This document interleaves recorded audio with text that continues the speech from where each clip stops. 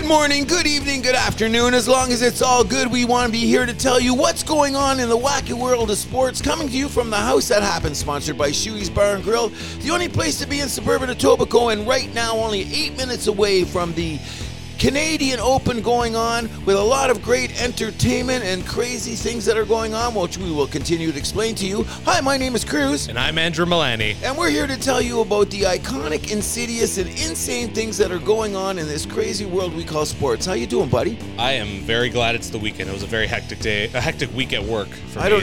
I agree, too. It really ruined last night. I want to apologize to the boys in Zapology for not getting out to Avenue Road. I heard they did a crazy show, but I give a bigger shout out to the people at Classic Albums last night who did Prince's Purple Rain. My granddaughter went, and she's not really knowing a lot about Prince, came away blown away, which was really cool. That is cool. I'm a big Prince guy, so that's awesome. Good to hear. And then she had to realize, we told her at that very same venue, Massey Hall, when 20-some years ago, me and Gail, my wife, one of our first shows was Prince at Massey Hall. It was one of the best concerts I've ever seen in my life. Oh, that's really cool. Considering I've seen Prince about 10, 12 times. And Prince is a big basketball fan. Is he really? I knew he's a big football guy. He was a big Vikings guy. And I also heard he had a fantasy team, which he had under some burner label, which we'll talk about later. I don't understand burner labels. You're going to tell me about that now. But speaking of... Just like an alias, basically. Yeah, so that means you get on and lie? Oh, you just say, I'm this person, even though you're not. Okay, so anyways... When you're a celebrity, maybe... I'm not a celebrity status just quite yet. You know what I mean? When we build this house into a mansion. When we build this house out there, I want to give a big shout out to my friend Glenn Lecouvi, who I did not let anyone know that you can only turn 60 once. And that's what he did. So out there in Burlington, which I've often called Mississauga Light. Kind of true. Thank you very much. Now that we know that, we might go out there for the that festival on the beach, but we'll know about that later. More Italians in Burlington, though. Is there? Yeah, they built the Burlington Bridge. Oh, that's right. Come to think of it, and when we're sitting with a Milani, you should know your history. I like that. Speaking of history, what do you think? What kind of historic event are we going to get out of the Stanley Cup Final after that crazy win by Florida the other night? I thought they were dead in the water. I thought so too. But I stand by. I think that's going to be their only win. This final is reminding me a lot of 2007 when it was Anaheim, Ottawa. Oh, right. And Ottawa looked really outmatched against Anaheim that time, and Florida looks really outmatched against Vegas this time. Oh, you know the thing about it is I'm just finding Florida is doing too much of that sharpen your elbows stuff, because it doesn't seem they have the skill. You know what I mean? And like you pointed out, and I noticed that, and even one of the announcers was talking about the other night, the 12 deep forwards on Vegas is wearing people down, man. Like, you know what? And they're big boys. Oh, yeah. Coming at them consistently. They got a great third line.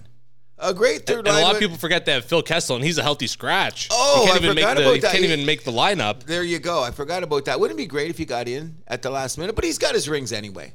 Well, he's going to get his name on the cup if they win anyways, because he's played the 25 regular season games and 1 playoff game, so he's qualified. Oh, that's cool. I'm glad. For a veteran like that, that's the way it is. So what are you saying tonight? What are we getting tonight? My prediction is who wins tonight wins the Stanley Cup.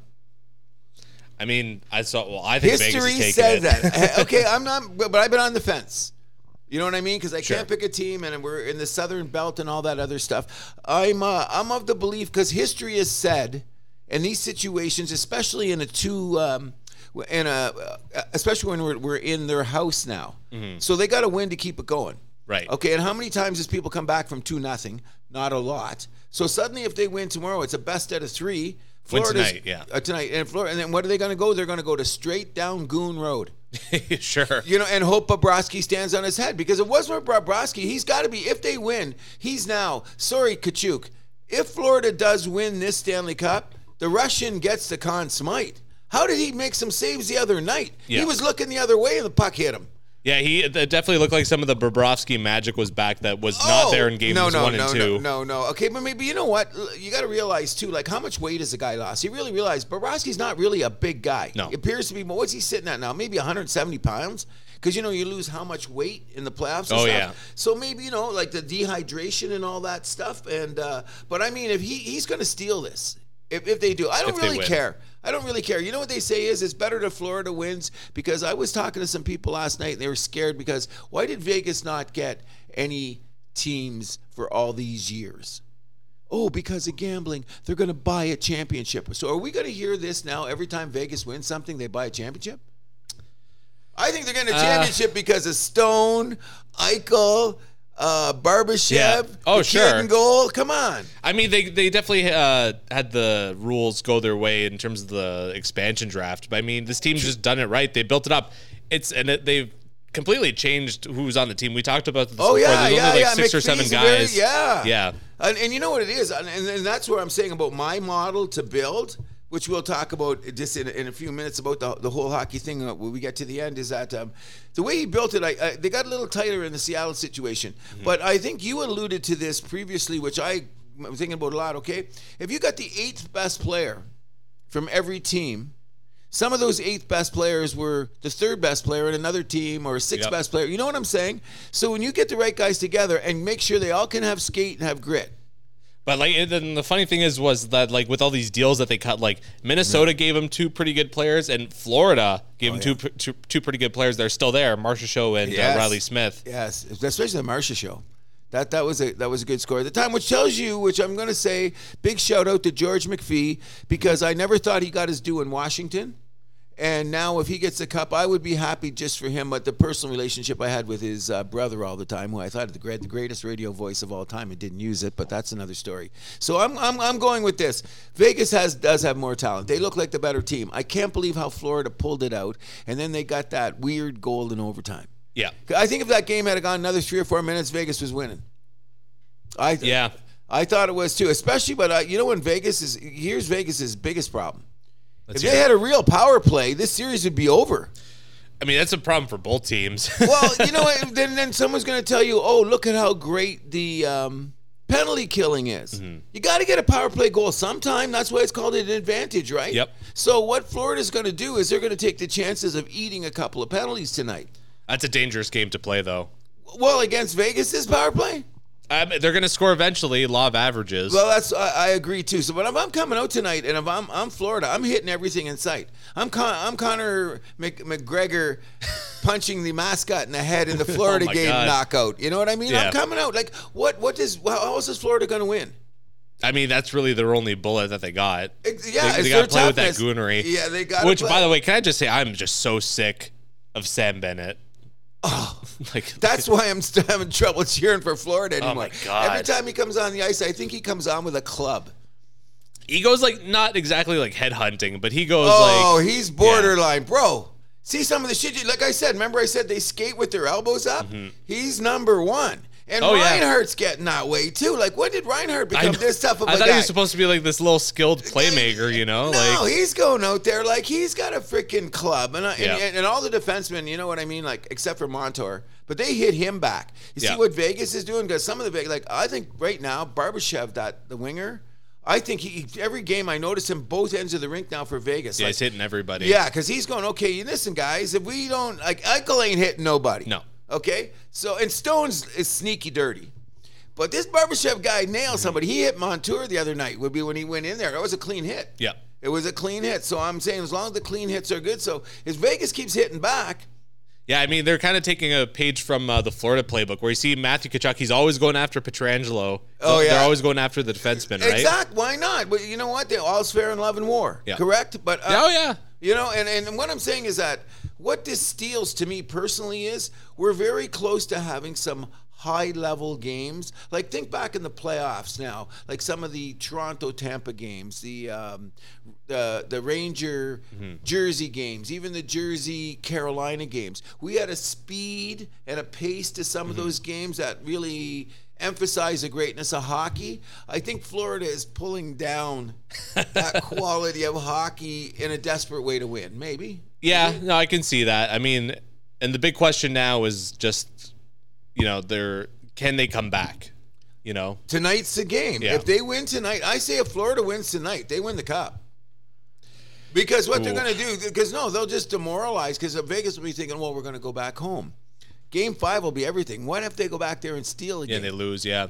Then they're they lost Game 5 to Dallas. That's true. But I mean, I don't know. We'll see. I don't have that much faith in Florida. I mean, I think this is a little bit too late with that overtime winning Game 3. And I also think that they're burnt out. Like that. Look at the trail they came. The Boston, Toronto, Carolina. That's a gauntlet. Oh, damn right it is. That's three of the best teams, three of the four best teams in the league, points-wise. Maybe they've just run out of gas. Give them their credit. I'm just saying that I'm disappointed in the fact that it takes away from the quality of play. Because I'm only watching because I'm a fan. I got no horse in this race. Yep. But I will give you credit because you said Vegas in 5, and if that happens, I sat in the fence. I've said nothing. This is the first prediction I've made because I'm such a coward. Yeah, you know. I mean, we've seen this happen a few times in the finals though, where it's like it kind of ends with a whimper rather than a bang. My Habs 2 years ago. Yeah, you know, like that's just the way it happened. I think the finals last year was a little bit more competitive. You know, Colorado, they won in 6, right? I mean, there were some games where Tampa Bay didn't look like they belonged in the series. Well, no, because they ran out of gas at the end. They were the same thing. Like, you know, like they're gone, get over there. Like they could have, and there's 3 years in a row going to the finals. Yeah. So we give them that. But a couple of those games played on a high level because Tampa could skate. But then again, it was a too little, too late situation because the first 2 games that I want to say Colorado was just like blowing them out of the building. Like there was like a 7-3 like game. Bobby Orr. Yeah. That 7-3 game. Yeah. That hurts. Yeah, you don't often see that in the finals. You know what, though? What would we expect tonight? What if the wheels fall off and Aiden Hill gets a little shaky because he's been solid? I don't see the wheels falling off for him. He's been very, very good. Okay, but he's been a Conn Smythe he has to be contention, but I say Marchessault will be the guy. Right now, I think it's Eichel. Nah. I think as Eichel does a lot of the little things well. You know, he's the guy going. He gets hit good. What? He gets hit good. Oh man, that was a scary play. So if you haven't seen, perfectly legal. Agreed. So if you haven't seen it, Matthew Tkachuk just caught Jack Eichel with his head down. Oh, and it was weird the way Eichel fell, where he kind of fell forward, and people were saying the way he kind of went down just kind of made it worse, basically. Yes, yeah. I think what I think was that when he was in the moment, he's just thinking okay, just get down. Because he's thinking about the neck, obviously, right? The injury. Oh, yeah. And that's the way he felt, too. And if you realize, he's seen him half a nanosecond. Yeah. Like, he's seen him, but it was way too late then. But he went into a defense mode, which was kind of weird. But that kind of falling usually leads to saying concussions, which he wasn't. Because Eichel's a big boy. Oh, yeah. And you know what he said after the game? I give him credit. What did he say? Something like clean hits are clean hits. Oh, yeah. And I like the guy because I always thought he was a bit of a bitch for a while there. But he was gaining that reputation. Yeah, but he's shedding it. He's shedding it here in the playoffs, especially when you take a hit like that and you get back up and you're on the net. He never even missed a shift, did he? No. I think he was in the dark room for a little bit. Or gave him the smelling salts. Yeah, and then they're like, okay. Okay, we're good. Let him back out there. But back to the Conn Smythe debate. So Elliot Friedman and Jeff Merrick's podcast, they brought up an interesting point where in their opinion, and they're very plugged in. So when they say there's 5 guys that are in contention, I say these are the 5 guys that are in contention. Oh, I agree. Agreed. So they say it's coming down to Eichel, Marchessault, Mark Stone, Pietrangelo, and Aiden Hill. That's too many guys with too many votes. But I mean, there's not that obvious favorite though. That's the point, right? Okay. And for the Conn Smythe, you only get 3. You get 3 votes. Okay. Oh yeah. Okay. But who's voting?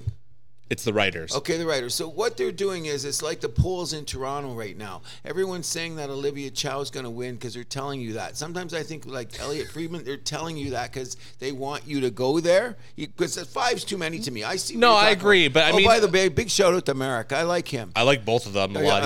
Merrick's got the Toronto Toros thing in his background. I think that's pretty great. Cool. But I like his takes on it. He's not too bombastic and he's well informed. Mm-hmm. You know what I mean? Agreed. I will eventually, I'm saying in the next year, we're going to try to invite people on. He's one of them. I'm going to get John Crick on here. You watch. Okay. I'm going to do my best to get John Crick on, but that's before football season starts. Sure. But back to what I was saying, so it's going to come down to those 5 guys, which. Too many guys. I agree, but it's a lot of different voices there. Okay, so now we got the house that happens. And now, you have a vote and I have a vote. Who are you voting for? So let's make it legit. So you have a 3 players on your ballot, right? Okay. Number 3, I think I'd give my number 3 vote to Aiden Hill. Okay, I'll agree. I'll give you number 3. 2 is Marchessault, 1 is Eichel. I'm the other way around. Okay, I'm going to say Eichel. So we're number almost 2. in agreement. Yeah. Stone, I don't think so. I think it's going to come down to Marchessault and Eichel at the end of the day. Oh, I do too. Were you surprised that Stone was in there? Was it just because his leadership, or he got a couple hits in? Because when they brought Stone up, his numbers are okay, but he's looked tired. He's one of the guys looked tired. His numbers aren't that far behind Eichel and Marchessault, though. That's the thing, right? No, agreed. And I think he's been a little more consistent with his scoring, I want to say. Oh, yeah, over the thing because Marchessault, like you pointed out, had a slow start. But Stone's done on the other stuff too. Like he's done the dirty work. He's fallen down. He's drawn penalties. He's done the stuff and the stuff you don't see in the box score. Yeah. Stone's got a lot of that going on. I don't like the guy personally. I never liked him in Ottawa. I never liked him there. You know, he's one of those players that grates on me. Probably a cool guy to have a beer with. I bet. You know what I mean? I've always been a Mark Stone admirer personally. He was one of those guys where those 2 times that the NHL didn't go to the Olympics, I was like he would be on my 4th line on that Olympic team. The last time around, I think I would have, he would have been a 4th line guy. Yeah. Which is going to be a subject for another show because I wonder what's going to happen in the next Olympics because a lot of these guys haven't had Olympic taste. A lot of the new young stars. McDavid, McKinnon, all those guys. Austin Matthews, Marner. There's a bag load of them never had that experience, including like Matthews, the American guys, and a couple of European players too. But that's a story for another day. But anyway, I hope everybody enjoys the game tonight. At the House That Happens, our number one thing is, especially when we don't have a horse in the races, we want to talk about the greatness of the competition. Yes. Agreed? Agreed. With that being said, the greatness of competition that's going on in the NBA Finals has taken a turn that I'm really starting to say the Joker is going to get his due. Oh, yes. Is he going to get of course we're talking about the NBA Finals here. What about Jamal Murray? Are they just going to give it to the Joker because he's already won 2 MVPs? He's played amazing. You know, and his basketball IQ is really, I seen him make 2 passes last night that I just went, that in a crowd. Yeah. In a crowd to Aaron Gordon because Aaron Gordon had a huge night last night. He did. Huge night. And what was he was a beneficial of what? They were banging on frickin' the Joker and the Joker slid him the ball. Yeah, and Joker got into foul trouble at the end of the game last night, too. But that was okay. They were comfortable then.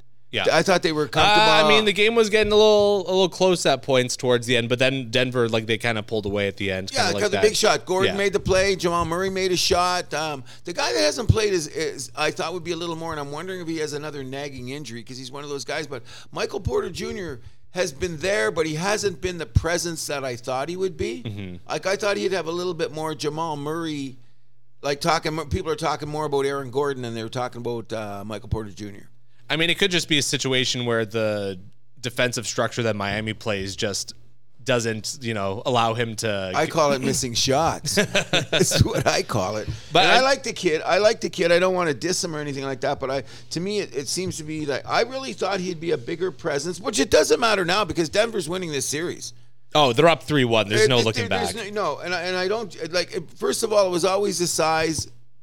Bam Adebayo, whatever. He's played his heart out, but I mean, it's not there. Too small. Yeah, but I mean, he does play up to the thing is that he gets in foul trouble too, and he has no one to help him. Mm-hmm. Like Miami's bench, even though they keep talking about all these undrafted guys, well, that's just telling you your bench is not very deep. Sure, you know what I mean. And they're down a guy too with Tyler Hero. He was out game 1 of the playoffs, game 2, very early in that first round, and that's hurt them, especially when you start to think about it now. That kid played a little bit more defense than you realized now that he's not on the floor, so to speak. And he makes some big shots. Oh, all the time. But the kids off the bench are okay, but they're not Tyler Hero. I just want to say that it's interesting for Denver to get here now, considering that, first of all, they're an old ABA team, and I can't forget how many ABA teams have ever won championships besides San Antonio. San Antonio, who else came? The Nets, they never won. No, they didn't either. Who's the other one?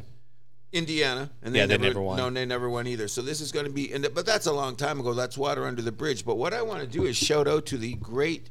I think he's still alive. I shouldn't say that on a podcast when I do not know about a guy's existence. But the great George Karl, who was in Denver for many years with some of the Carmelo Anthony years, and they had a great fan base. George Karl is still alive. Great. How old is he? Must be 80, eh? 72. Only 72? I could have sworn they showed him at one of the games too. Oh, that's cool. Yeah. He was a great coach, but he was another one that was saying always talked about sometimes that Denver never had the intangible, and now they seem to have all the intangibles. But I think that... Well, they have a great team identity. Oh, no doubt about it. But didn't you want to say something about dynasties in Denver? Well, first of all, I want to get back to your point about the MVP. You have to give it to Jokic just because his numbers have been so great, so consistent. Okay. Besides last night, that was a little because his assist numbers. He only had 4 assists last night. Doesn't matter. His numbers are still great. What do you have? 32 and 12 for? I think it was like 23 and 12. Oh yeah, 32. See, I'm dyslexic. But he was glued to the bench a little bit towards the end of the last night's game too. So, what did I say? But 3 steals, 3 blocks. And a block at a big time. When Miami's making a little bit of surge, isn't that dyslexic? I said 32 to 4. And it was 23. Close enough. Yeah, I'm bad like that. Just my dyslexia kicked in. But in any event, I agree with you only because of a historical status. And the NBA is really about players and history and blah, blah, blah. Yeah. So this guy questionably could have been 3 times MVP, even though they gave it to our top 5 bitch from the house that happens, now, Joel Embiid. What I think about the Jokic MVPs is they should have given it to him this year, but there was one of the ones, I forgot if it was last year or the year before, he probably shouldn't have gotten it. Okay, because it was borderline. So I think he's pretty deserved at 2. Oh, and you know what? And he's going to get his MVP finals. Yep. So that's all that pedigree that makes you Pantheon-type player. And he's got numbers in the finals that Kareem Abdul-Jabbar, Moses Malone, Bill Russell, Wilt Chamberlain, you name all those guys, he's got numbers that are tied with them or added things on that those players never did. Yeah. You know what I mean? Like Bill Russell never had a 40-point game in the finals, okay? Like stuff like that, like and the Joker's numbers are all over the place, like in a positive way. Yep. You know what I mean? So I should give it to him. Do you think that the 2 things is not just about the MVP? Even though I think Jamal Murray should get a lot more credit. He's going to get a lot of second place votes, I think. And who remembers second place? No one, but but the real ones, us fans, are going to remember his impact, of course. Of course, but what I'm saying is this is borderline. Like, I'm telling you right now, if Denver wins the next game, and Jamal Murray... Which I think they will. I think so, too. But, no, I don't think they will. You think Miami steals no, it's game 5. They're going back to Denver. Yeah, this is over. Sorry. Because that's the other thing I want to allude to. Say Jamal Murray closes it out with a 35-point game. 4 steals, 10 assists.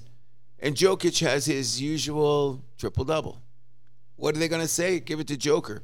But I think at times in this playoffs, some of the biggest shots made that Denver needed were made by Jamal Murray, which makes you just as valuable, okay? Like, I mean, we're talking from the first series till now. How many times in a point in a game where a team was chasing them or something was going on, and Jamal Murray made that shot? And he just set a first in NBA Finals history. I don't know if you saw that last night. What's that? First player to record double-digit assists in his first 4 finals games. Oh, right, yeah. Never done in the history. Yeah, so there you go. Yeah. You know what I mean? So if I was tonight and they win, or the next game, so it's just tomorrow night, right?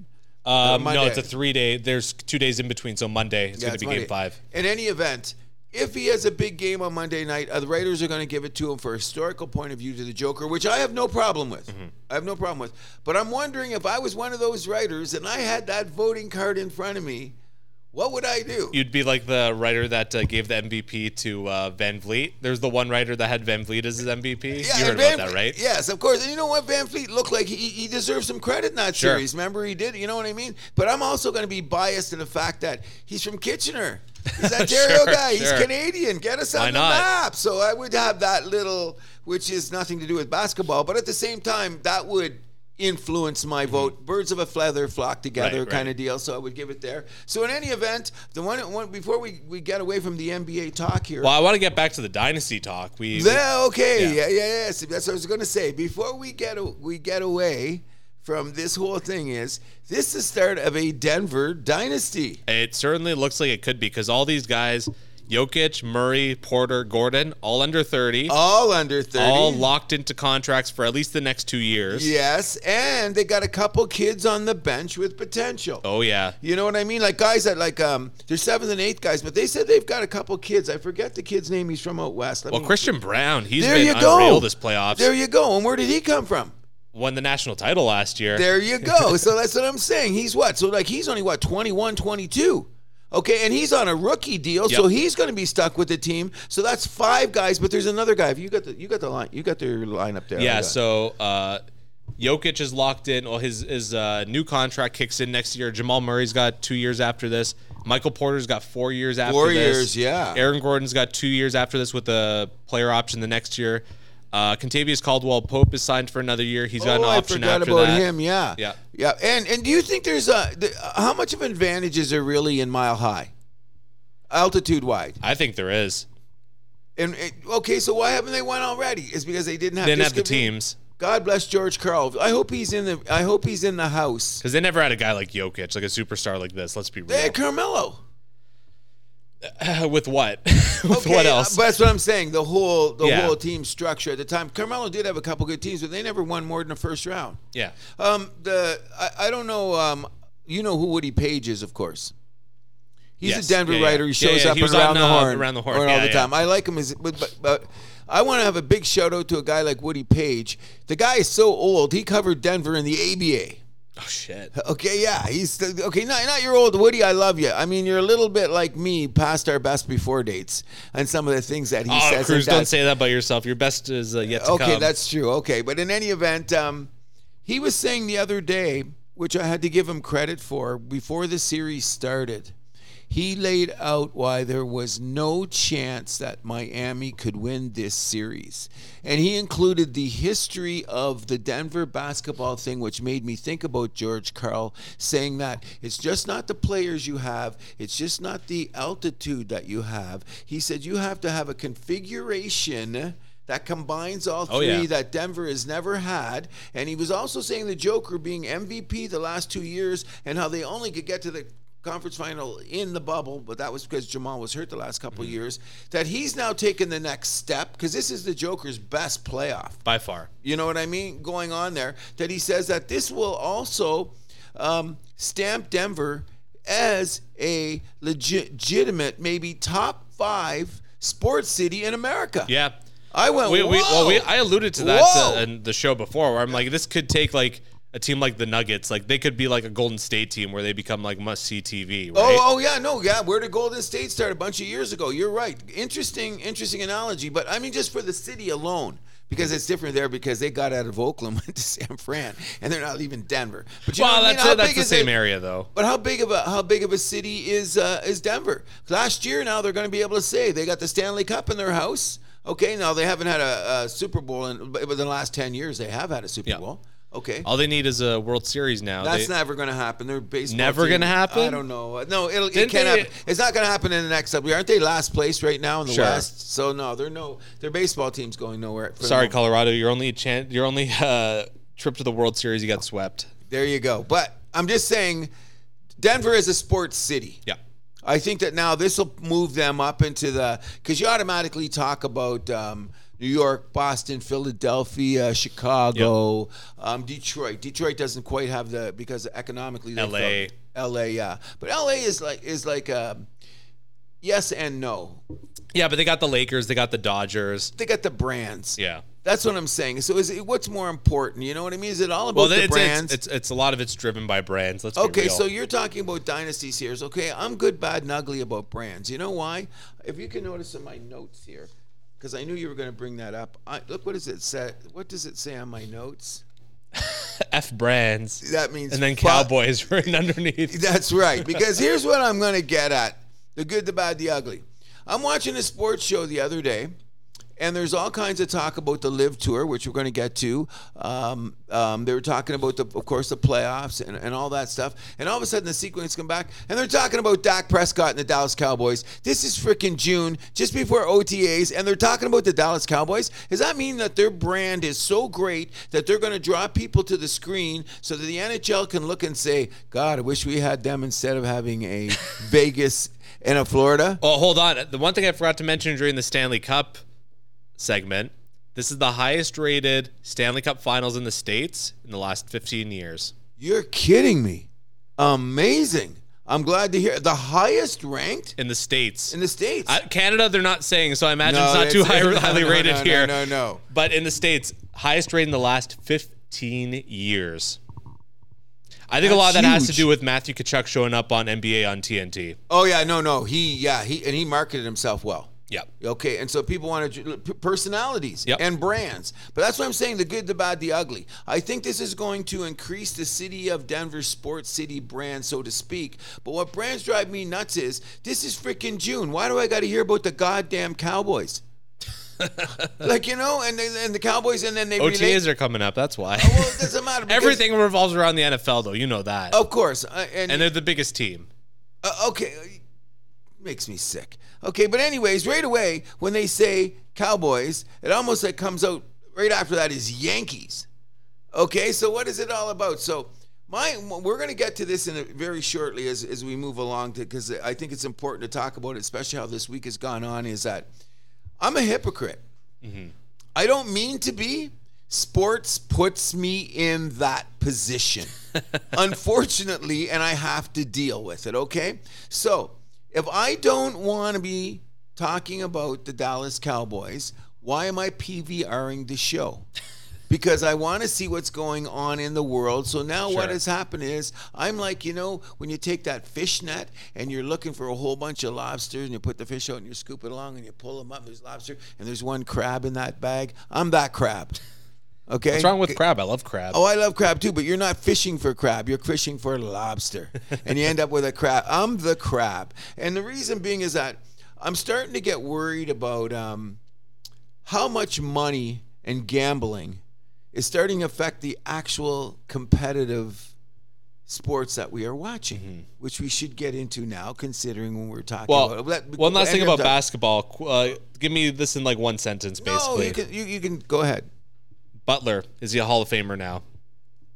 So, you know what? I'm glad you stopped there, because I'm so interested in talking about the money. That was going to be my other point down here. Please do not forget Jimmy Butler. I do think he's on the verge of being a Hall of Fame player. I wish that he had Kyle Lowry 2019 and not Kyle Lowry 2023. And maybe a healthy Tyler Hero and Victor Oladipo, But who's everyone's forgetting about. Oh yeah, I forgot it, because he's a good shooter too. But no, I think Jimmy Butler is now he's knocking on the door, definitely. And he's only 32, 33? Yep. So he's got a couple more seasons to go, and this is his second final. Yes, it is. You know what I mean? And people forget, he had those great series against LeBron in Chicago. Yep. Back in the day. So when he was playing when he was playing with Yannick Noah and those guys. Joakim Noah. Joakim Noah, yeah. That's his dad. But in any event, so he's got a resume. Yeah. Okay, there's a bump in the road in Minnesota. But obviously, he's seen the writing on the wall in Philadelphia, because Philadelphia went the farthest in the playoffs with Jimmy Butler. Yeah, and even the Minnesota situation, he kind of came out like the winner in that situation. Oh, 100%. Well, him and I guess Wiggins too, you could argue. Yeah. But Wiggins was one of the targets at the time when you think about it. Well, sure. I think him and Karl Anthony Towns were a little too buddy-buddy there. It was a little junior division. And good weed. Yeah. Okay, so we're not going to go there, but I think Jimmy Butler definitely is knocking on the door. Yeah. He's knocking on the door, and I'm thinking he's with a few seasons more that he's going to validate him, because I think what's going to happen to Jimmy Butler is this: Pat Riley will let him go near the end of his career, at the end of his thing, at a trade deadline if he doesn't have one. Mm-hmm. So like a team needs that veteran presence at the end. I think Pat Riley would be not next year or the year after, because Jimmy signed for 4 more years. I can look that up quickly. Yeah, but I think he's got 4 more years on his contract, because when he left Philadelphia, this is only his third year. I think, maybe. This is his 4th year on Miami. So then he signed for 6 or 7. I think 5 is the max. Is the max? So what's he's only got 1 more year? Didn't they reboost him then? Possibly. Oh yeah, they did reboost him. Yeah. So his new contract kicks in next year. Yeah, that's what it's. So what, for how many more? Another 5? It's 2 more years, and then he's got player option. A player option, yeah. So I'm saying the opportunity. I'm. You know what? We're all at the house that happens. I do believe we are Jimmy Butler fans. I like Jimmy Butler a lot. Exactly. I mean, if you had 5 Jimmy Butlers on your team, you're winning. You're creating a dynasty. Things get a little weird though for Miami next year, because Tyler Hero's new contract kicks in. He's off that rookie deal, so it's gonna be a little bit tighter around the cap there. So they might have to. And Lowry's got another year left on his deal at like almost $30 million. That's gonna be tough to justify at times during the regular season. They might buy him out. You never know. Yeah. You never know, because they don't have the same penalties quite like the NHL does.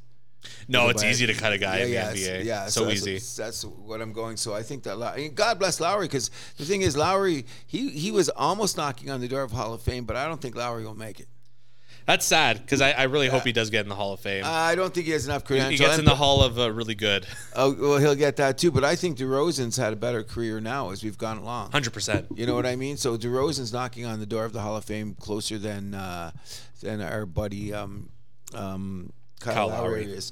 But anyways, good luck, Jimmy Butler. I hope everybody enjoys the game. I hope it's over now. Like, it would be nice if if it would be great for the drama of sports and the competition and the reason why we watched it if Miami snuck into Denver and stole a game and we got a game 6. That would make me personally insanely happy, because what I was alluding to as we're finishing up this basketball thing is what's going on in the world of sports with money.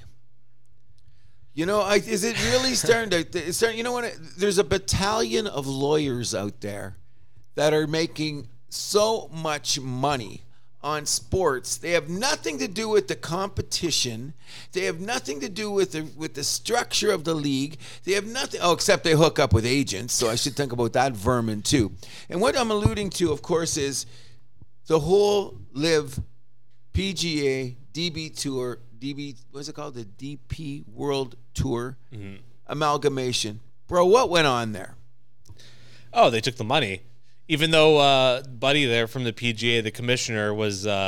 Snake. Yeah. Oh, for sure. It's like, you guys don't take the money. Oh, but when the money comes to us, we'll take it gladly. Okay, so what now this is where I'm having my great my quandary, or whatever you want to call it, is this. Dustin Johnson and Brooks Koepka and Patrick Reed, these guys must be laughing their asses off. Oh, they won. Okay, they won. Okay, and not only that, but I don't like. Did you see Phil Mickelson in his little tweets, like calling out Rory McIlroy? I don't get Phil. I Phil's really don't get schmuck. that guy. He's turning into a greasier, slimier. Okay, let's get talking about Phil Mickelson. You know why you had to go get that money? Where's your house? Remember we checked up his net worth as opposed to what he won? Investigated for insider trading, gambling problems, blah, blah, blah. And you're going to call out McIlroy. And you know what I'm saying now is I'm on the side. Okay, maybe LIV won, but they won in this way. Is Saudi money now whitewashing everything in the world so we forget about all the other things that McIlroy and Justin Thomas and a few of the other players brought up? Like, is this blood money? Like that kind of talk? Mm-hmm. And all of a sudden, it's not. It's buckets of blood money poured over everybody, so that Dustin Johnson and the Koepkas must be crossing their arms going, hey, money's money, right? Oh, yeah. You know what I mean? Like, if you back the truck up to your door and it's got freaking $50 million, you got to walk through it to get out and say you don't want that. You're a special human being. It's a life-changing amount of money. 100%. Okay, so what I don't understand is what's going on with golf now. They've given us no... What's the format? Because they're making jokes. Like, I've tried to watch the LIV. I'm a golfing fan. I've tried watching it, too. It's on CHCH here, I believe. Yes, it is. And I've watched it a couple times. And first of all, with the trailers on the side and the colors and all that, first of all, I'm a music junkie. Okay? And every once in a while, I used to bring my speaker to put on the golf cart so I could hear tunes going from hole to hole. No. There's no room for music. And that's big coming from me. There's really no room for music on the golf course. First of all, I'm not that good. You got to concentrate. You got to have focus. And if I got Chris Cornell wailing in the background while I'm trying to take a swing, that might affect my ability to hit the fairway, so to speak. You know what I mean? But so what are they going to do with all these? Like, what LIV's going to go back to? They say they're going to go back to the tradition of the PGA. So I think the 54-hole tournaments are gone. Those days are done. Okay, they're done. Are they going to be allowed to wear shorts? Let's talk about something as simple as that. Probably not. I don't think so either, because you know what I'm starting to realize with all this stuff, the money is changing and there's a decorum going on. I think the world is too woke and too soft. Sure. Okay, I'm on record as saying that. There's certain things that go on in the world that attest to a discipline and a standard that you will recognize in whatever your business is. For example, when the UPS guy drives down the street in the brown truck, he gets out in a brown uniform, so you know that that's the UPS guy. So when I go out on the tour, when I see a guy in his pants and his uniform, that's out of respect to the game. Yeah. Which is one of the reasons I've never agreed with the coaches in the NBA now all wearing the same shit. And they wear their little jerseys with their little logos so they all look the same. I like the Pat Riley showing up. We didn't know what badass suit he's got from Hugo Boss because it gave... Yeah, but it's like that in soccer, though, where guys will wear... The managers will wear like a tracksuit. But then the next manager will wear a suit. Soccer's a little different. Yeah. I've noticed that. I can't figure that out. Like, what's the one team it was? I forget it was. One guy wore suits. What's the one guy in one of those Premier League? I think it was the Spanish League. One of those guys, every time that guy it's 50-50. Yeah. Yeah. But that's the soccer culture, okay? But we're talking about, like, because I grew up in North American stuff, and we're going to get to soccer in a minute. But what I'm saying is I think there's certain standards and there's certain traditions and certain disciplines that I think should continue so people will understand you work for these things. They're not given to you. So I can show up in my khakis with my papers in the back playing Soundgarden and let's hit the fairway. That's not golf. Well, as soon as the golf's over, I'm ripping the Chris Cornell. Right. Okay, but you know what I'm saying? When you're inside the ropes, you know what I mean, or inside the lines, I'm thinking that, well, how much is money corrupting the competition for the reason I'm watching sports? You know? Yeah. Okay. So you went to a lot of places there. Okay, and I didn't mean to go that far, but what pisses me off is I'm such a golf fan, and I don't know what are we going to get in 6 months? Honestly, I have no idea how this is going to play itself out. That's why I'm screaming this way, because help me out, because now you've got money, you've got rules, you've got where they're going to play. Yep. Who gets to play in what tournaments? Okay, now the PGA, they're no saints in this. No, I mean the thing that killed me that I found out this week was that the PGA takes 10% of the endorsements of everybody for life. For life, yeah. That's fucking insane. That's criminal. Okay, is what that is. Okay, but that should not be allowed. Okay, so what do they do now? Look at this thing. There's the other part. Oh, I know. It's ridiculous. And then, like, the other thing, too, is that, like, the PGA was making more money, but they weren't raising the purses. Where's that money going? That's why Jay Monahan's going to be out of town real quick. Oh, hell yeah. Okay, he's going to go. You know, Rory was one of the guys there in that meeting that was saying he's got to go. He's got to go. Oh, yeah. But if those of you that don't know that either, there was, I guess, Jay Monahan announced in Toronto. He announced this deal. Same last year in Toronto. He announced this deal to the golfers, and then immediately one of the golfers, we don't know who, I suspect Rory. Or Justin Rose. One of those two, got up and said, we need new leadership, and got a standing ovation from the golfers. From the golfers, yeah, immediately. But you see, that's what's cheesy about it, okay? These guys are so like Monahan, and you know what? I'm not going to say that Rory and Justin and Justin Thomas and the Spieth and the Justin Roses guys, I'm not saying they were being self-righteous. I'm saying they were respecting the game. They were respecting the etiquettes. They were expecting about, like, what we represent. Right. Okay? And Dustin Johnson said, I'm taking the money and running, bro. Mm-hmm. We out of here. And now who wins? How do you compensate Justin Thomas? I hear the word around the campfire is we have no idea what LIV offered Tiger. I've heard it's $800 million. Okay. That's the number I heard. Okay. People were reporting it was up to $1 billion, but, like, I mean, you round it up a little bit, whatever, right? What's the Tiger? What's that $100 million to Tiger? Okay. Yeah. So how do you go back now? And Rory was offered money, and Justin Rose was offered a bag. Yeah, McIlroy was offered what, 300? Oh yeah, apparently him and Dustin were the most, right? Yeah, I think they were the top of the line with Brooksy, Justin Thomas, and the other guys going down the line according to your world ranking. They were offered contract almost, which is cool on the Saudis' part because they were at least respecting that part of the competition. Mm-hmm. But that's not my point. My point is this: is now where are we going to go now? These guys are going to come out there like I want to see a fist fight on a tee box. That might happen. That's what I'm saying. Let's get it on. Like, what's going to happen? Then Patrick Reed comes up and says, "Hey, Rory, you still sucking my dick?" Punch him right in the face. Like, you know what I mean? Like, you can't say that because what happened here is we have an integrity issue. Well, maybe we do, we don't. But now what happens is the Saudis have taken it all away and the battalion of lawyers have won. So where are we at? That's what pisses me off, bro. That's what makes me. And that's why I had that crazy amble about all those angles because they're going to affect it in every way. We got about the next year to figure out. But everything I say when I'm going to listen back to the show, all those angles are going to affect the game. I PBR golf. Yep. You know what I mean? I've been watching golf as much as, like, I discovered golf at the end of high school. Remember when you're a kid, you see golf on TV and you see the green gas guys walking around. Yeah. Why is anyone watching this? Now I'm a junkie. Yeah. You know what I mean? I'm the guy that gets up at like 3 a.m. to see the freaking British Open tee off. Oh, yeah. I've done that 1,000,000 times over the years to get up just to see the beginning of that tournament. So what happens now? Am I going to have to get up at 3 a.m. to see a huge tournament in freaking Saudi Arabia because they're going to want to have tournaments in their place? Oh, Donald Trump's going to get in on the game. whether you like it or not, because he's already set up a bunch of the LIV tournaments. He opened the door to use, because when they say, oh, well, what venues, and of course Trump being that kind of guy that he is, backdoored it, because what was it? Yeah, he'll facilitate a few deals. Oh, I certainly did. And 4 of the events are Trump owned courses. Oh, really? I didn't know that. Yeah, and he's responsible for them. So Trump's going, oh, now they're all together.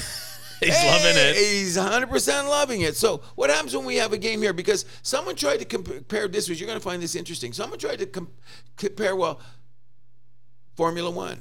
Oh, that's exactly where I wanted to go to next. So the Saudis have been trying to buy Formula One. Apparently, Formula One is worth $20 billion, and they've been offering in the ballpark of $25 billion is the word around the campfire. I think pretty soon they're going to start to up the offer. Because Liberty Media, who owns Formula One and the Atlanta Braves, I mean, at a certain point, you can't compete with that money. No, at a certain point, it's gonna be like, well, I mean, we owe this to our shareholders to take this money, right? Okay. That's the way it is. That's like, otherwise your shareholders are gonna be like down your throat. Like, why didn't you take that deal? That was stupid money. You should have taken it. Okay, so then from now on, what we're gonna do is this. Then there's no more Black Lives Matter, no more Pride, no more women's, no more U2, no more nothing on sporting events. Because now that you've let the Saudis in, I think a lot of that is. I think a lot of that is starting to come on its way out, because a lot of these issues are starting to come to a head in sports. We've seen it in the NHL this year. We've seen it right in our hometown with the Toronto Maple Leafs, Toronto Blue Jays. We'll get to that in a minute. But think about this, Mr. Milani. What is going on here? Okay, is what they're going to do is the power of money. That's going to be the name of this show, by the way. The power of money is getting so great that what is happening is we're not talking about the competition anymore. Right. So someone will say, well, if Vegas wins, does Vegas pay for a championship? No, because what I'm hoping is when you're in the dressing room between the second and third period and you got 6 or 7 or 8 guys that have been together with a few other guys that are just joining along the way, and you're that close to a ring, the spirit of that dressing room goes out in between the lines, and that's what we get to watch. Not whether or not that guy's getting paid $20 million or $40 million, or now the Saudis own the league and we see that little Arabic writing on the ice. You know what I mean? And nothing against that if we're going to eliminate all this social justice engineering. Yeah. You can't separate it now. Vegas has got pro sports teams. Oh, sure. Okay, and when I was a kid, I heard people saying, before you were born, Mr. Milani, I heard people say there will never be a professional sports team in Vegas. Oh, I mean, people were saying that as, I want to say the door kind of opened up once the NBA had their All-Star game there, 2007. Yeah. But before that, I mean, that even 2005, before. You smelt it coming. I thought it would be quicker than it was. And I knew hockey would be the first one. I knew hockey would be the first. Really? I always thought it was going to be basketball. No, I always knew it was there because basketball is saying there's too much with the shaving of points, the brothers in Vegas, the whole rap scene, all that. They said, let's let the NHL get in there and set the table for us because, NHL is more of that... I don't want to say anything politically incorrect where I'm going here, but it was nicer to have the hockey in there, and hockey needed the revenue more than the other 3 sports. However, I do believe now that the NBA went there. I think NBA is the worst run league and probably the worst league of the big 4. Worse run than the NHL. Yeah, I think so now. Ooh, yeah. I can't agree with you there. Oh, you know why? Because let's just look at what's going on here. In one step, you're going to have Gilbert Arenas got 50 games for bringing a gun in the dressing room, and they don't know what to do with a player like John Morant, who's going to be a face of the league because he was waving a gun in a video. So you got to say right or wrong. In the NHL, Gary Bettman swings a hammer. He just put the hammer down and it's over. We're done with it. That's his record. We know that. It's an inconsistent hammer, though. But he puts a hammer down. He puts a hammer down. So in any event, is that the quality of the games in the NHL is at most times better. There's not so much load management, and the salary cap makes it tighter, almost NFL style, even though you and I both alluded to the fact that we do want him to go to a luxury tax in the NBA. An NBA system, yeah. But look at how the NBA goes, like how much they disrespect the fans. Like, the guy in Minnesota, we've had this discussion. LeBron, I'm load management tonight. The guy rides from Manitoba, drives down to Winnipeg. That's a problem. Okay. But they're trying to fix that with the new rules for All-NBA, right? They signed the contract too quickly to me. That's why I say they were scammers. Remember, I was saying I can't wait till we have the debate about what they're going to do with the collective bargaining agreement in the NBA. And what did they do? They signed it in a backdoor deal, as close as this LIV deal. Oh, by the way, fans, here you go. I went, what? Is that respect for us? No, that's running the league this way. You're power-driven and you don't care about the small markets as opposed to the NHL, which seems to care only about small markets. Yeah, they don't care about the big markets. That's their problem. No, maybe that's unless what you're it in is. New York. And speaking of Saudi money, someone who turned down the Saudi money, the biggest name in soccer right now, maybe the biggest name in sports right now, I'm going to say, who do you think it is? Him, LeBron, and Ronaldo. Well, and Ronaldo, I think, is the most followed on social media. Yeah. But yeah, definitely those three. Well, those are three. Okay, so here's what I'm alluding to. I'm glad we're bringing this up because that's another thing that's weirded me out in the sports world, okay? First of all, from now on, when you're talking about sports, LIV, Saudi Arabia, don't even mention the word Saudi Arabia anymore. I'm going to tell you why. It's all money. Let's just talk about the money, okay? Because it is about the money. Now, we're talking about a guy who turned down said Saudi money. Why do you think he did that? Oh, I mean, he gets to go to Miami. Well, we discussed that too. I'm starting to believe all the power brokers, like there's two places in the world that are power brokers to me, Dubai and Miami. Like Florida just cuts off and becomes its own little country because like a Monaco or something, I could see that happening due to whatever, but it's not. It's the United States of America. But in any event, I don't want anyone to think that Messi got all righteous here because he turned down the money. The guy's been involved in tax evasion. He's been done a bunch of sketchy things with money. I think you said before the show, which is a big gainer, is that Apple deal, that streaming deal. Yeah, Apple, Adidas is involved in this as well. Ownership. Yep. Ownership of, which that means him and Beckham will both be owners now of this Inter Miami team? Yeah, Beckham's not the principal owner, is he? No, I think he's just kind of like the face of the ownership group. But he does. But doesn't he have he has a 10% stake in the team? Or yeah, probably like a sizable chunk. Yeah. But Messi doesn't have stock right away. I think it's like later on he'll have like options of like up to 35%. I heard. Yeah, when he has to play for 2 years to be involved in that for anywhere. I think there's a stipulation on the length he plays. Probably because if he plays 2 years, okay, now you can have your stock there. Yeah, because you can't have it for a minute. But another interesting thing is we're talking about money, and you pointed it out to me, and it's been all over the sports shows now, is can you tell our audience what the price of the tickets were pre and after Messi? This is nuts, bro. Oh, what was it? Like the cheapest ticket before this was like, what, $29 Now the cheapest ticket is over $450, close to $500. The cheapest ticket. Who's paying for that? Who do you think?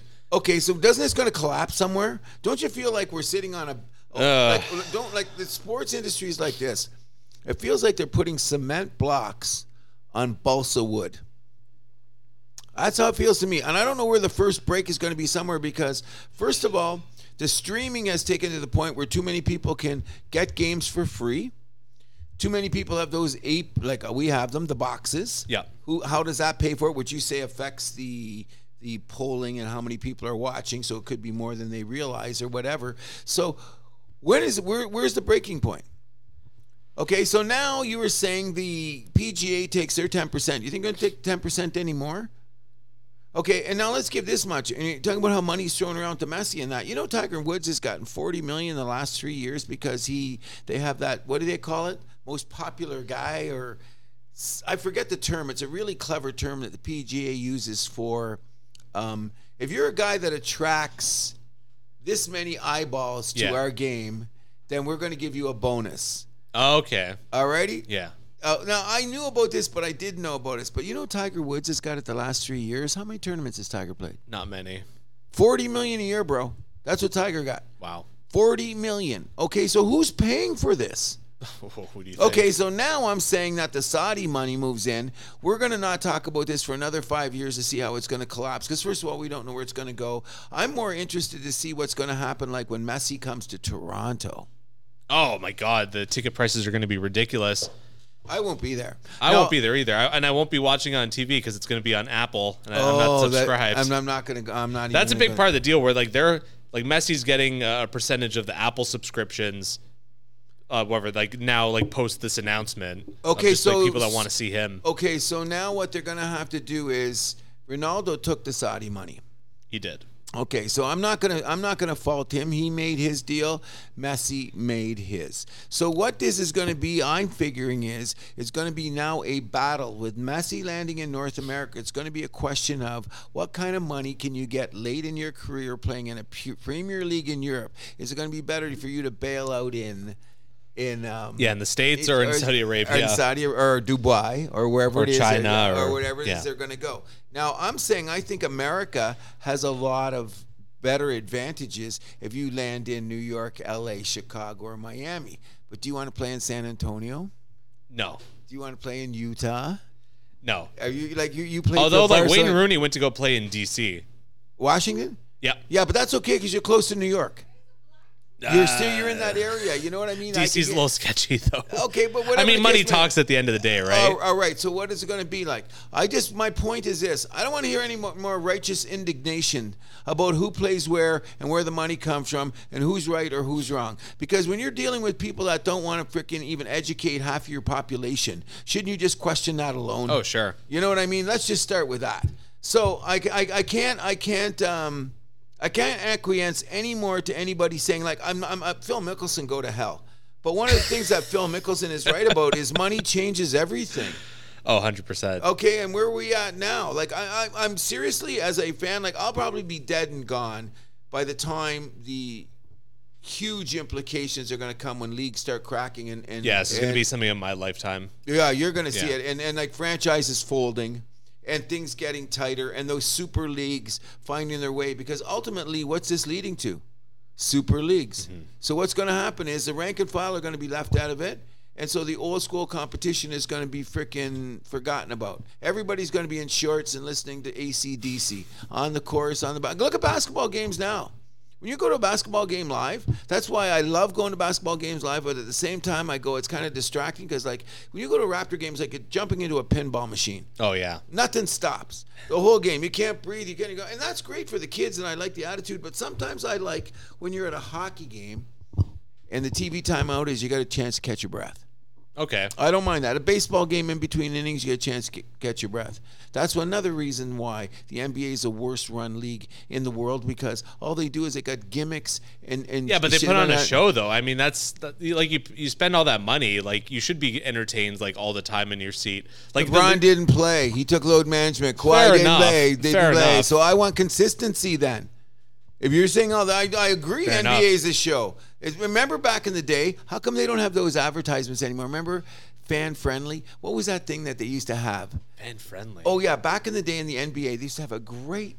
Every time it came on, it was something about the fans. Maybe you're a little too young to remember it, but they faded that out around the time that LeBron arrived because the money changed and everything went this way. But it used to be it was a really, really cool fan first advertisement. As soon as the NBA came on, like have you seen Kobe in the advertisement? Have you seen Carter in the advertisement? Have you seen Shaq? It was really, and then they'd show them talking to a fan. Very well done. But they can't do that anymore because they don't respect the fans. No, they don't. You know what I mean? Like, come on, stop it. Although Jimmy Butler went to go see that kid that that's amazing. Yeah. But Jimmy Butler is the anomaly of everything in sports. You know what he was drafted? What do you mean? Where like what spot? It was like 20-something, wasn't it? I think it was the last draft. Like, you know, NBA, there's only two rounds. Yeah. I think it was the last pick of the second round or pretty well close. No, he was a first-round pick. Or was it first round? Yeah. No, he wasn't. Was he first round? Then the last pick of the first round.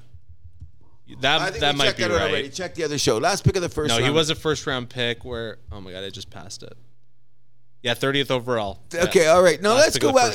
Let's talk. Look, this really tell you how about money and how mess the NBA is. Can you quickly yell out who are the top 10 players drafted that year? Let's hear this. This should be entertaining. If nothing else, NBA go to hell, which I still be watching because I'm a hypocrite. Well, I mean, drafting is whatever. It's. I say it's inconsequential at times. Where's Anthony Bennett? Marcus Fultz is a sixth man. Come on. Oh, is he in that draft too? Okay, so number one, that draft was Kyrie Irving. Okay, that's a good one. After that, there's a junk draft. Number two, Derek Williams by Minnesota. Where is he now? Number three, Enes Kanter by Utah. Where is he now? He's playing in the league, but he's like an eighth guy. Tristan Thompson. Oh, where's he? Hanging out with the Kardashians? Okay. Jonas Valanciunas. Oh, okay. I know you got some love for him. Oh, huge. He should have been a higher pick. But he got picked before Jimmy Butler? By us. He was a top 5 pick. Yeah, By us. I remember that. It was us, yeah. Number 6, you're going to love this one. Jan Vesely. Oh. Was that Indiana? Washington. Washington, okay. Oh, what a great pick there. Number 7, Bismack Biyombo. Where's he now? He's playing He was a bench guy in Phoenix. Yeah, right? Okay, so still junk. Number 8, Brandon Knight, who I thought he was going to have a good career. He kind of I thought he was going to be Kyle Lowry. What's that guy? Brandon Roy, whose ankles went. I thought he was going to be one of those guys. But Brandon Roy went because he got injured. So that was that. And who's number 9? Kemba Walker. Okay, pretty good. But he's not in the league right now either, is he? Number 10 was Jimmer Fredette. Oh, that guy's so bad. By the way, I'm not going to say his color. All right, I would say that. But I mean, some other notables in the first round. Klay Thompson went 11. Yeah, he should have been higher. Now Kawhi went 15. There you go. Think about that. Kawhi went 15 and Jimmy Butler went 30. And then Nikola Vucevic went 16th. Oh, he should have been higher. You know what I mean? Think about that. And Jimmy Butler went 30th. Huh. Boy, the scouting staffs are good that year, right? I mean, NBA scouting though, that's like reach in and like I find it's the most unpredictable one. Well, because you take Marcus Fultz number 1, you got Conn. I was thinking about him last night. Actually, like Marcus Fultz or Jason Tatum. Come on. You took Anthony Bennett, Cleveland, first overall. I'll never forget that. Even though he was Canadian and all that's nonsense, I understood why Wiggins was the first pick because that made total sense. Okay, I got Wiggins. When I remember that night and they said, Anthony Bennett from the University of Nevada, Las Vegas, Anthony Bennett. I went, what? What? Are these guys out of their mind? What? I want some. What are they smoking? Give me some. And where is he now? He's playing in Europe, isn't he? I believe so. He's in Europe. He had do you remember his little stint with the Raptors? Oh, yeah. The funniest was I had a talk with someone one time. They're like, yeah, the Raptors should have kept him. And I looked at him and I said, what? Did he watch him? They shouldn't have brought him in the first place. Exactly. Did you watch him with the Raptors? He was terrible. Beyond terrible. And another guy who was out of shape. Never got in shape and kind of in that. But we're getting a little... Yeah, I want to say back to soccer. I want to just get a little bit back to the MLS. How much this league has grown in the last 15 years. Do you know how much MLSE spent on the Toronto FC, their expansion fee? No, but I heard it's tripled now, isn't it? Oh, way more than tripled. Wait, they spent really? $10 million for the franchise. Back in the day. When in 2006, I believe they bought it. Now it's $100 million. You know what they're valued at now? $100 million, isn't it? $705 million. The 24th most valuable soccer team in the world. The Toronto FC. Okay, so guess what? They're going to get some of those players, like the Messis. We're going to get them because everyone loves Toronto. They got to figure out with their own guys now. Like Bernadeschi. Pick the Rice guys. They pick these Italian guys. No disrespect. Yeah, bear no disrespect. Okay, like these some of these Italian guys. They came here and they hit the trough, bro. Look how they're not like. Remember the parties? You guys had a party for. Oh my God! Everyone's so excited about Insigne. Okay, and what has he done? Ate at some good restaurants. Just north of nothing. Yeah, that's what I'm saying. Yeah. So you got to pick the right guys. You know what? God bless him. He just retired. Zoltan. Oh, Zlatan Ibrahimovic. He's one of my all-time favorites. Why didn't Toronto try to get him? I think he was done. Oh, he was done in L.A. too, but he was highly entertaining. I love the guy. You know, with the Leafs history with Swedes, there could have been a fit here. Exactly. Yeah. There you go. And he just retired. He's 41. Yeah, with AC Milan, my Italian squad. But that's great. But he came over here and he had so much fun. Every time he had an interview, I ran to the TV. Oh, he's must watch. He's so funny. Oh, yeah. But he played good, too. Like, he backed it up. There was a time... about 10 years ago, I would have told you he was the third best player in the world. It was Messi, Ronaldo, Zlatan. Yeah, at the time. And where did he come up? He came up when that Portuguese guy was good, didn't he? Who was the guy that headbutted the guy? Oh, no, that's completely... That was the French guy. The French guy. That was at the World Cup. That was Italy, France. But that was about 20 years ago, right? 2006, yeah. But Zoltan was around then. That's when he started to make his name. He was a young guy. Yeah, he was playing with Juventus at that time as a young man. Because I remember there was some kind of... Because he called the guy out. He said something about that. That's one of the first things I ever heard about the guy is he was a young punk and he called out... what's his name? Yeah, I'm blanking on his name, too. Portuguese guy. Oh... No, the French guy. Yeah. The French guy. And he's not running like... Yeah, Zidane. He called him out young. Yeah. And who is this guy? Who is this guy calling out Zidane? And now, you know what? He had some moxie. He had some Oh, balls. yeah. He scored some big goals. He won a couple championships, didn't he?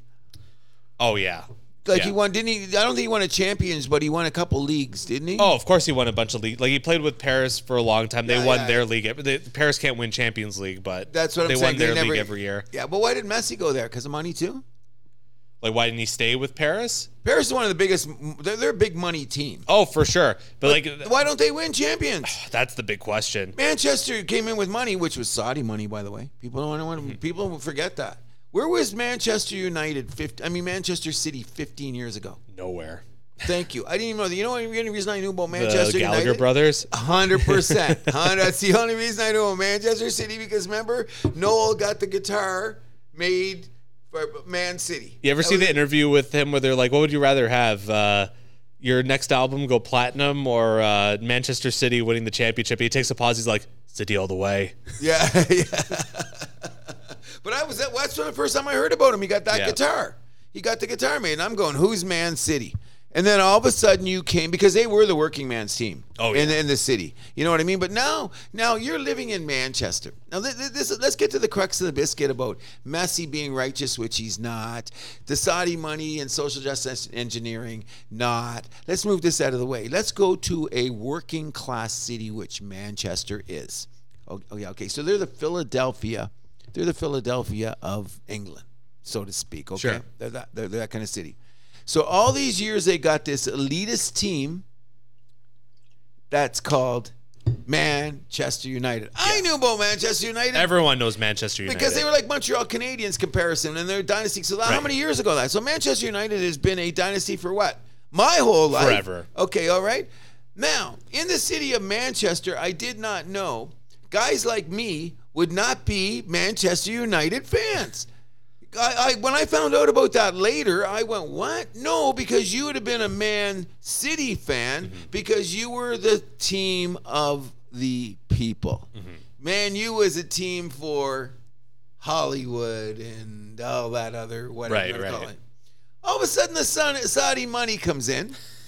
Now Man City is the talk of the town. What do guys like me say now in Manchester? Noel's loving it. Noel Gallagher's obviously loving it. He's gonna love it now. But what makes you different from Man U now? Nothing Money much. changes everything. Okay, that's what I mean. That's what I'm talking about. My competition, we're going to go around. Money is filthy and everything like that is. I'm just saying this. And we had a span of 24 hours this week where if you were on a sports show or ticker, which we give the table is, look what you had to talk about. The LIV deal and the Messi deal went down within 48 hours of each other. These are game-changing, astronomical figures of money that we can't even grasp. Doing what to the competition? So you're going to see the MLS will become a better product then? MLS, you mean? I mean MLS, yeah. Yeah. Will they become a better product? I mean, they got Messi. Miami's dead last right now in the East. They got nowhere to go but up. So you think Messi's going to be happy with losing? No, I'm saying he's going to help bring that team up, though. How far? We'll One see. guy in soccer can't do it. One guy. Messi can make a lot happen, though. I agree. Playing against some of these defenders. In MLS. No, he's going to make some guys look silly. Okay, there's no doubt. Because Messi, we automatically put him with being a great scorer, but he's a fantastic playmaker as well. We've seen it. We looking in the World Cup. Yeah. But we forget about that. Everyone talks about his scoring prowess. Yeah. Wait a second here. You see the guy move the ball around? If someone I'm not in your league about soccer, so I'm not going to cop to any of that. But I'm going to say this is that if somebody wants to say he's the greatest player of all time, I have to do a little more research. Oh, he's in that conversation. He has to be in that conversation. I think he's better than Ronaldo, personally. Now that I've seen their bodies at work and watch how they're coming all over time, and neither one of these guys are clean whistle, aren't they great role model kind of guys. They went for the money. Yeah. And just are you going to see it the way it's played out, the way they are now? Come on. And that's what scares me about sports, buddy. That's all I'm saying, But what scares me even more, can we get closer to home? Oh, yeah. Let's talk about our Toronto Blue Jays. We can't hit, bro. See what happened last night? Yeah. 2 times, 2 on, nobody out. What did we get? Zilch. Usham 0-0. Come on, come on. And we got to start talking to these guys. Like Schneider, I think he's going to be a great manager. I think he's tweaking the team great and doing all this stuff here. But there's little things that are going on in this team that go on in the dressing room, or maybe it goes upstairs to the boardroom. Okay, Vladdy's getting away with too much. Someone rein that guy in, and why do they have to send Bass down? Because he said the wrong thing. Okay, that's my God. Who's starting today for us? The AAA guy, right? Yeah, in Manoah's spot. In Manoah's spot. We're going to get to Manoah in a second. If you notice during the course of this show today, we've gone off on some tangents that got a little out there that weren't answered and the strings aren't tied. But let's bring back all this social justice engineering and bring it right back to our backyard right here in Toronto, where a guy had some religious beliefs, or maybe he doesn't like gays. Just cut to the chase on this, which I don't understand anymore. I thought that's why we have pride, isn't it? Yeah. So we like to normalize things. Like, I don't understand anybody that has any kind of thing about gay people. Shut up. Yeah, okay. I agree. However, those shirts that they handed out at the Jays game last night were horrendous. Ugly with a capital U. Oh, they were so bad. They were beyond bad. And guess what, Pride neighborhood? We don't have to buy into everything that you're doing. That's your gig. Mm-hmm. We respect it. I think it's a normal part of society. Let's go on and do our thing. But when you come to my house, I'm Montreal Canadian centric. You might get sick of it and leave because I'm going to try to shove it down your throats. So you don't have to take it. So you're not forcing people to wear a Montreal Canadian shirt. Exactly. Alrighty. I'd love everybody to do that, but that's another story. Fat chance from me. Oh, I don't think that'll ever happen. But my point is, in respecting what's going on in our society today and how corrupted it's gotten and how money changes everything, we're going to have to start separating sports from these events. Yeah. You know what I mean? Because all it does, it causes unnecessary controversy. If this is the reason that Bass got sent down, I think it's more... Which it is. I'm going to try to say it's because he was a reliever and they needed someone that could go longer as a starter. Aren't I bullshitting you? That, yeah, it's a bunch of bullshit right there. I'm usually not good at that. I think even the Jays got into they basically they didn't straight up say it's because of that, but then the way Shapiro was talking about it, he said him and Bass got into a little bit of a heated argument about it. It's like, come on. Well, he did get okay. Stop it. I don't even believe. I would love to know what's going on, because here's what you have to remember, and I brought this up in shows before. Toronto may be the gayest, wokest city in North America.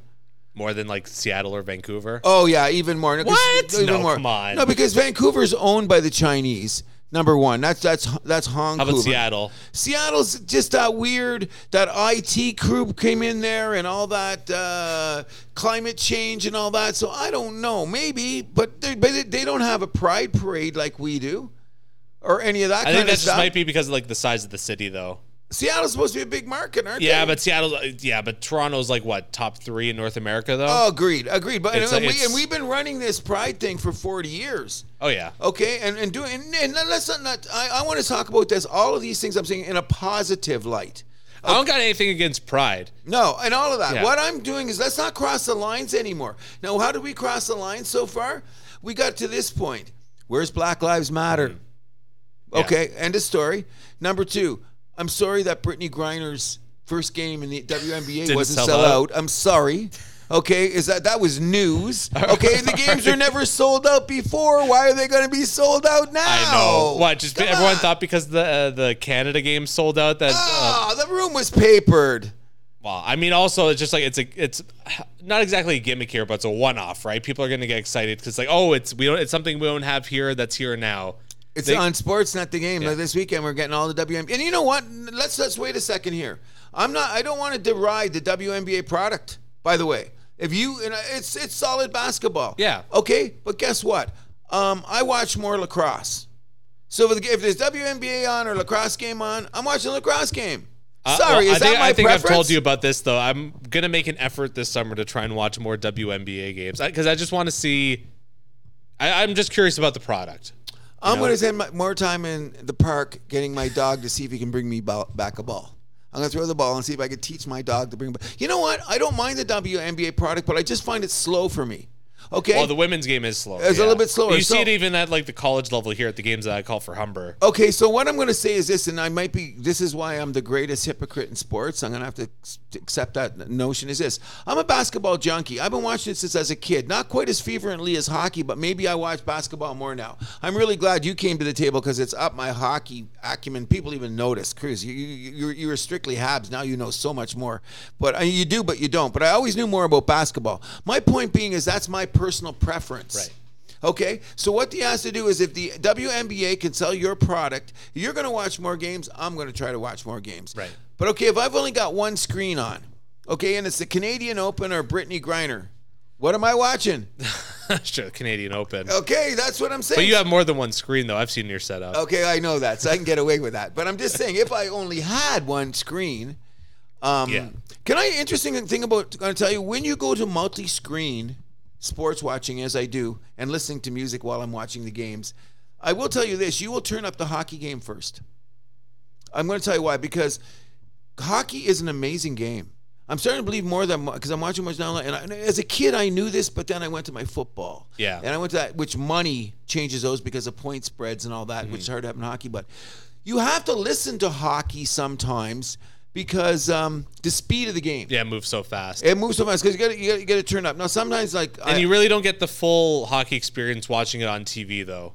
No, live is even more insane. Okay, but that was that's what I'm getting at. So when I have my multi-screen I'm thinking that if I went to a WNBA game live, I would enjoy the experience more than watching it on my TV. And maybe that's what we should do. Maybe we should go to there's no WNBA in Toronto. They just had one game, which I believe the room was papered. I think we are going to get a team here in the next 5 years, though. Oh, less than that.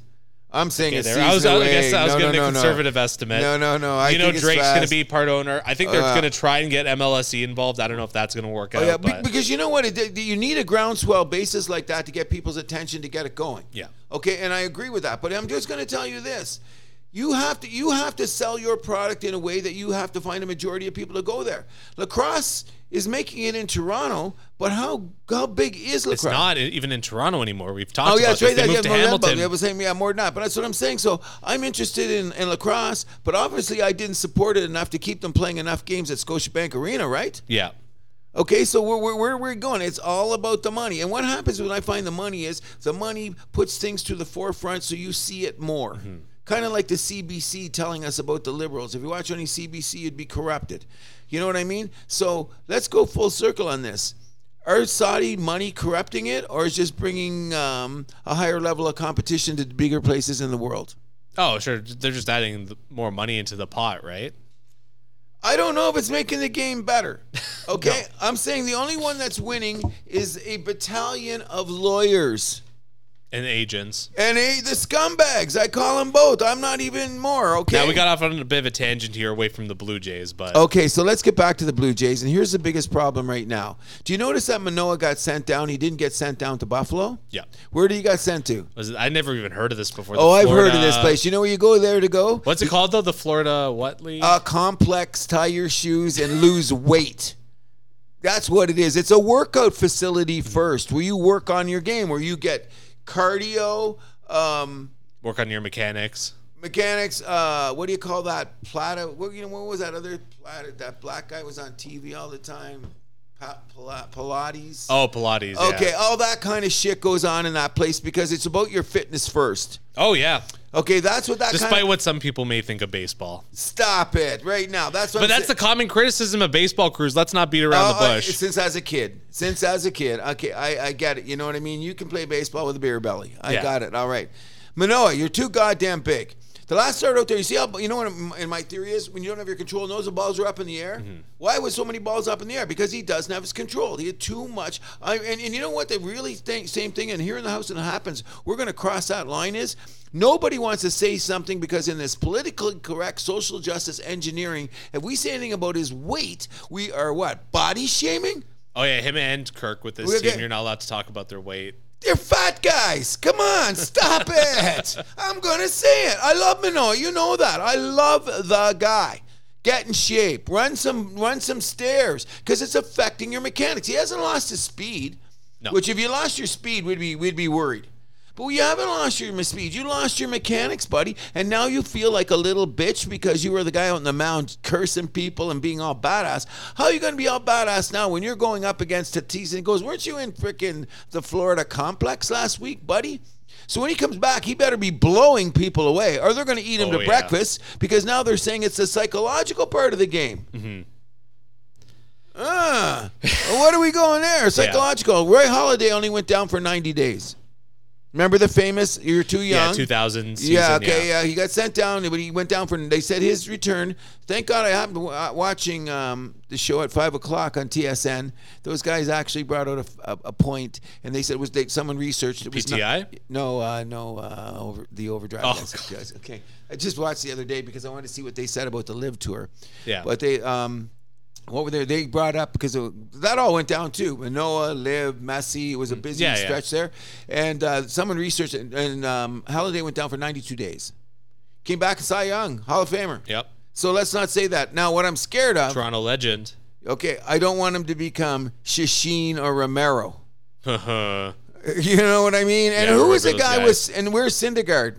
Another guy. We can't develop pitchers. I remember when we traded Syndergaard. We traded away while he was still in the system, though. But I thought he was going to be a star. Who was the guy with him at the time? I meant to research. We had two pitchers. We had Syndergaard and what's his name? And he went to Minnesota, and he was supposed to be our big starter, and he turned on the same thing like Manoah. Yeah. Came up for a few starts, lost his shit, and we've never seen him again. I'm nervous. I think Manoah had a different makeup. But when you see him in the last couple of games... because Manoah didn't spend that much time in the minors. No. Okay, but now that he's back, he looked frazzled. From a guy that was Mr. Confident, getting on MLB, miking the guy up, finalist for the All-Star game, the whole 9 yards, and where is he now?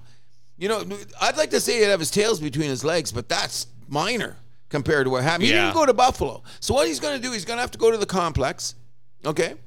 Then he's going to have at least 3 rehab starts. Because what did Shapiro said? He's going to miss at least, we have to go 5 times in the rotation. Yeah. Before he gets back. So 5 times is what? So that's a month at least. A month. So, but what if he's still not having it? He's going to have a rehab start in Buffalo. They just can't put him back on the mound. Obviously, yeah. Okay, so what's going to happen? What do you think? We get him back before the end of the season? I hope. I don't know. I honestly don't know. I hope. He's the front end of our rotation. He's now put a dent in us winning the division. Last time I checked, wasn't he the first guy on the mound for the start of the season? That hurts, bro. That's a big bullet you just lost. Come on. Yeah, and only 2 quality starts out of 13. Okay, and Kikuchi had more. He had another one last night. That's a quality start, isn't it? Yeah, and Kikuchi's ERA is lower than his by 2. So they were very smart last night. They yanked him out in the nick of time. He was hanging on for dear life last night. You have to admit it. Well, I mean, Kikuchi, we all know that he's not going to be on the playoff roster, right? Why not? You don't think you think he will be? One out on a left-handed hitter, or he's not good enough to be warmed up. I would just stick with our bullpen guys. I'm still going with our bullpen will be the best in the majors by the end of the year. I'm still going to cop that. Look at last night. They came in. They're learning to use different guys on night. Our boy Garcia got into a game. Looked like the old Garcia because maybe at the beginning of the year you were using him too much because we weren't. Nate Pearson threw some good innings. There you go. But we didn't have Nate Pearson. We weren't talking about Nate Pearson or Trevor Richards at the beginning of the year, were we? No. We were talking about. We probably should have been. Yes, we should. We were talking about Garcia and those guys. But now that they're balancing who goes in and where in their spots, and I still say that Swanson may be our closer by the end of the year. Hell yeah. You know what I mean? Nothing against our boy Romano because I like him, but Romano's done a lot of. And at the house that happens, we know what happens when what comes after but. But Romano did his job last night. But look at the other night when they went with the warning track shot. Oh my God, that was a hold your breath. No kidding! You went, oh no! First pitch as well. First pitch rocked it. But I've noticed this. There's a little thing going on about Toronto relief pitchers. Guys are swinging at first pitches. On other teams, there must be a book or something. Pay attention. I've noticed that they come up, they hack. Swanson came in the other night. A guy ripped one foul. Yeah. Thank God he ripped it foul. Even the Jays commentators, they're kind of criticizing Romano's approach to coming into the relief in that game, where there was basically all game the Houston guys just couldn't find Bassett's. He was threading the needle, right? Yeah. But then all of a sudden Romano just comes out there with with some horrible pitches, and they're just nailing them right away. He threw a batting practice fastball. Yeah. right away. But I mean, what's Romano is not known for his off-speed stuff. He's known for that tricky fastball that goes with his slider, and they look the same. Is maybe the batter's catching up on him? Maybe he's got to find another pitch. Maybe. I don't want to get rid of the guy. We still need him. Come on, he gets out. Oh, he's got to be. He's got to be in the bullpen in some high leverage situations. Oh yeah, no doubt. But I'm just saying, as long as we don't use him too much, because it's his strength. I think it's his body strength. Exact opposite of Manoah. Why does Manoah take a few pounds and put him on Romano? That would work out for me, because sometimes I look at Romano on the mound. He looks like he missed a meal or something. You know what I mean? My number one bitch about the Toronto Blue Jays is this: hitting. They don't fucking hit. Sorry for swearing. I don't swear in the air very often, but come on, bro. We don't hit. No, they definitely need another bat. We've talked about this. Okay, so I didn't find my solution yet, but I'm going to say that what we need is a left-handed power bat in this lineup. Varsho is not it. Every time he hits a home run, it's in a nothing situation. He never hits a big. Brandon Belt's bats has come around, though. Okay, and I give you credit, because I was saying I don't know about this Brandon Belt guy. And he's in there, argues too much with the umps. He's never going to get a call. He's going to shut up. He's just mouthing umps too much because, I mean, he's got the reputation as a San Francisco guy and all that stuff. Yeah. But he's not going to get a call. If you keep, every time you rip the ref. Yeah, the ump, yeah. The ump, yeah. He's ripping the ump and some of the calls are bad, okay? Yeah, I agree. But, I mean, you look at Brandon Belt's career, he was always like a solid, not great hitter in a tough ballpark as well. San Francisco, despite all those Barry Bonds highlights, it's not a very left-handed friendly park at AT, or what do they call it? It's not AT, Oracle Park? Oracle, yeah. Yeah, no, it's definitely not. I will go there, okay? So what I'm saying is that I think the Jays are going to stay in contention because of the strength of this pitching staff. But we're in a big hole right now because we don't know what this kid's starting today. I think his name's Redden. Yeah, I believe so. Okay, but in any event, until we see what happens, it's going to be a bullpen day, and I don't want to go the Tampa Bay route because I think Tampa Bay is a big front runner. They're the rabbit in the hare. I think they're going to run away with the division at this point. They're going to have like a 110-win season. I don't know if it's going to go that far. I think it's going to catch up in the second half, or they're going to have their little slump. I say they're going to win a hunt. It's actually Trevor Richards starting today for the Jays. No. Why? So was he scheduled for 3? I guess. It's like a bullpen day. See, this is what I don't like. Okay, so you can only go 3. Yeah, you would think. I would be shocked if it's more than that. I'm even disappointed. I think he's got potential closer in his game. True. See his last few outings? Yeah. He's been he's been great. Yeah, okay. Him and Pearson both have been great. So he's starting? I would like to pencil him in as like a 7th inning guy. I think 100%. I think that'd be the role for him. Moving his way up the ladder to eventual closer stuff. But when he came onto the scene, he was supposed to be a starter. He's been in our system a couple of years. Oh, I know that. I remember he was tapped as a starter years ago. And I don't know what happened to his starter status. He had some did he have a Tommy John, or did he have that oblique, or he had a shoulder? He had some injury. Yeah. But now he looks solid. He's starting today. Makes me nervous. Makes me very nervous. In any event, another thing that I seen is Bo Bichette still made the error at the wrong time at shortstop because he's not there. And why was Espinal playing third base? Because we're giving Chapman a day off. And Murray feels back in left field, which I thought he was playing so much good second baseman. Why can't we leave him there? And the Toronto Blue Jays have issues. Yeah. You know? On the defensive end. Schneider makes some good decisions, but he also makes some questionable ones. He will not be fired this year. I don't think he will be. No, and I hate that talk. I'm going to come up. I think he's going to be here for a couple of years because how do you get a great manager? They eventually have to develop. Buck Showalter started somewhere. You know, Tommy La Russa started somewhere. Mm-hmm. You know what I mean? How do you develop these guys, so to speak? But I'm saying this much, and I'm going to go back to the one rant that I've been saying forever, is that we gave up too much offense and did not get back enough defense. Yep, I mean, that's looking like the case. You know what I mean? But our pitching will get us there. Yeah. But what does it happen? How many quality starts have we wasted? We lost last night. Oh, boy. Yeah, another. The quality start, we let out the window. We let out the window. Why? Because we did what? We couldn't hit the ball. Okay, I'll take it once. What, one for 16 with runners in scoring position? Mm-hmm. Come on. Is that a hitting team? And we're in a hitting park, supposed to be. Even though I told you might not be the case. Okay, so let's just take it this way then. We're going to figure that out over the course of the season where it's going to go, but I think our pitching is going to hold us up. But I think right now we should be looking around. Cincinnati's got a couple pitchers I'm going to bring up next time because we're running late, and we want to keep this close to 90. our showtime, so you'll not be hearing forever. So I'm just going to say this. I think our pitching is going to hold us up. I want to give a big shout out to Pittsburgh Pirates and the Detroit Tigers, who made great surges and now are falling back to earth the way that they are. I'm hoping both teams can sustain what they're doing, because Arizona has been. I was just going to say the AL Central looks like the most pathetic. Oh, it's just... Minnesota's in first place with a 500 record. Oh my God! I know that, but still, I got some Tiger love. You know that. But Pittsburgh, they're still in first place. Yeah, they hand it on to, because that's the second worst division in baseball. Yes, it is. Okay, when you think about it, those Central divisions are horrible. I think that the NL West is going to be the dogfight of dogfights by the time you get around to September. Because if the Padres can wake up, especially. Well, they're starting to. They're turning it around slowly, and they can hit when they come up good. You know what I mean? Darvish threw a gem. Oh yeah, and their starters are okay. The thing is, I'm saying is the American League East is still the toughest. Even though the NL West is pretty tough, though, with Arizona rearing their head the way it is. Because remember, San Francisco was supposed to be a contender. But the AL East, though, it's the consistency. Like Boston's in last place and they're 500.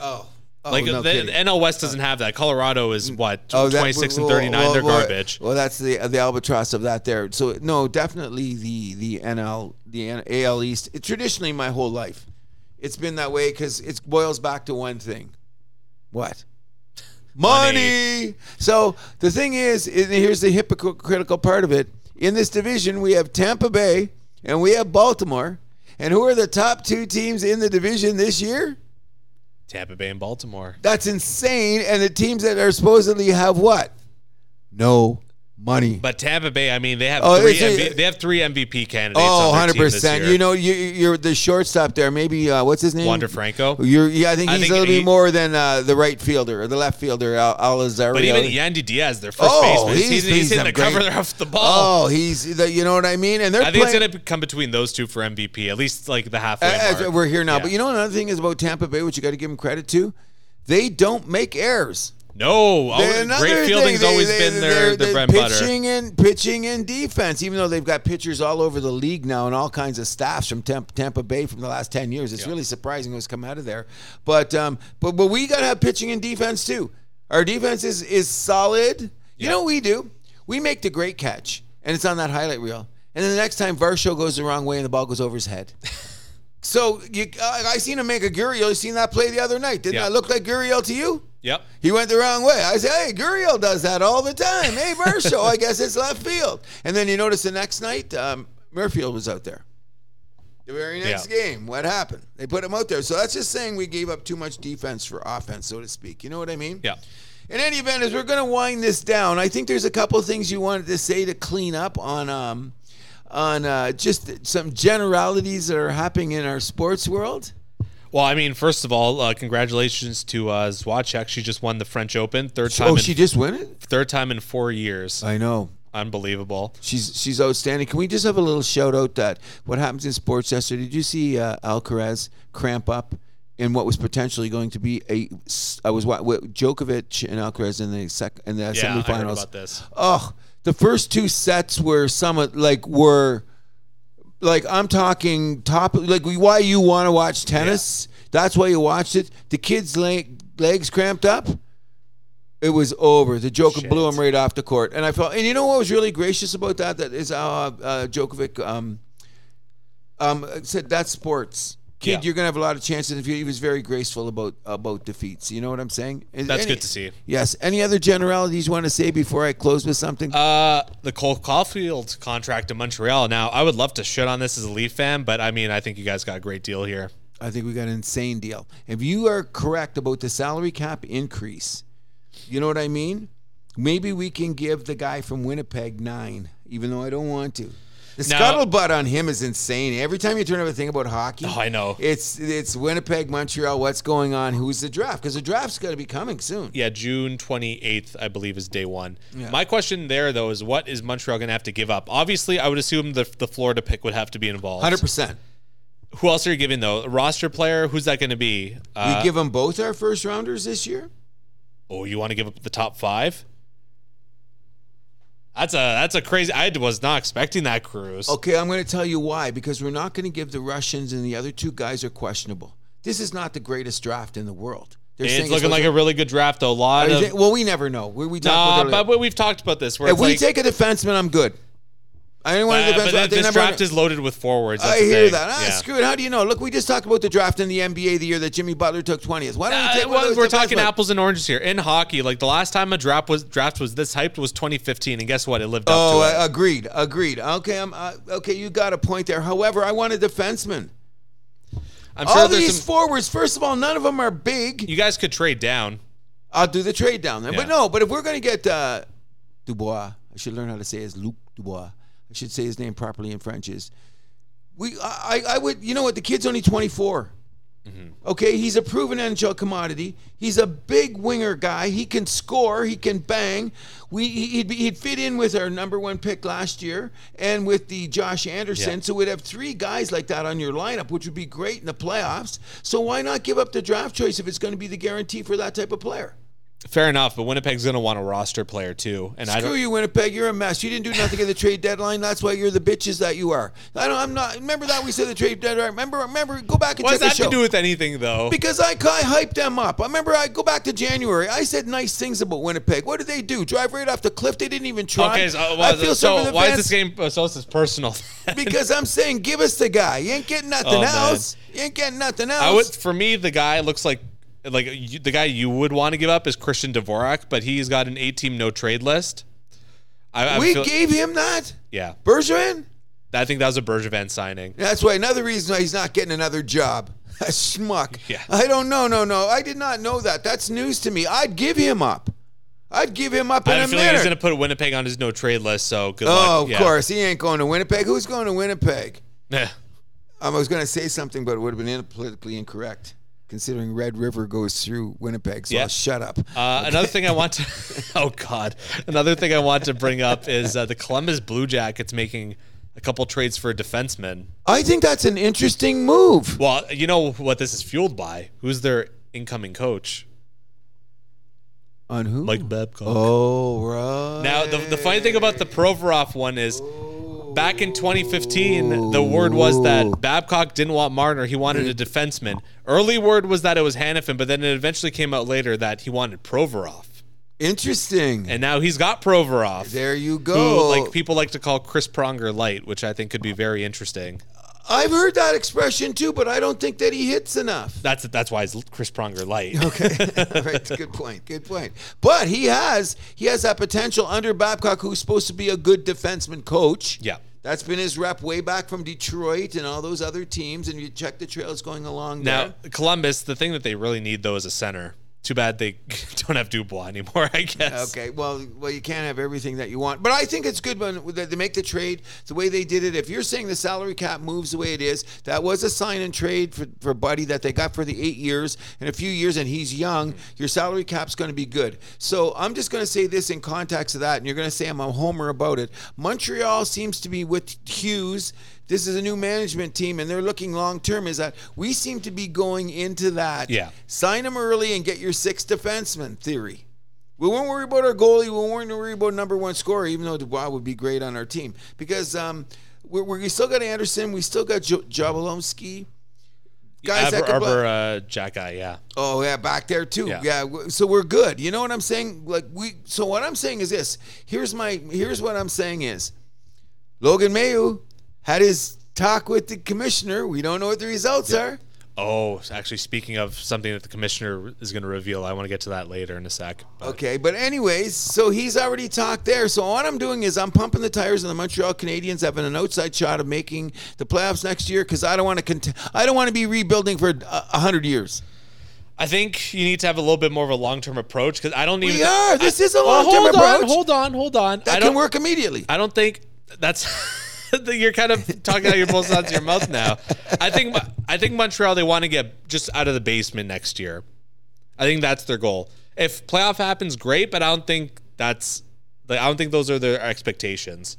I think we should shoot for a playoff spot. We should. Of course, you always shoot for a playoff spot. But don't tell me we're contending. We're getting in the basement. I don't want that. I want to say that we're going to be competitive every game when we got a shot at things. You know what I mean? Win a few more of those close games that we lost last year. I'm just saying, I think your roster's got a little bit more to go. Especially, look at the Atlantic Division. Okay.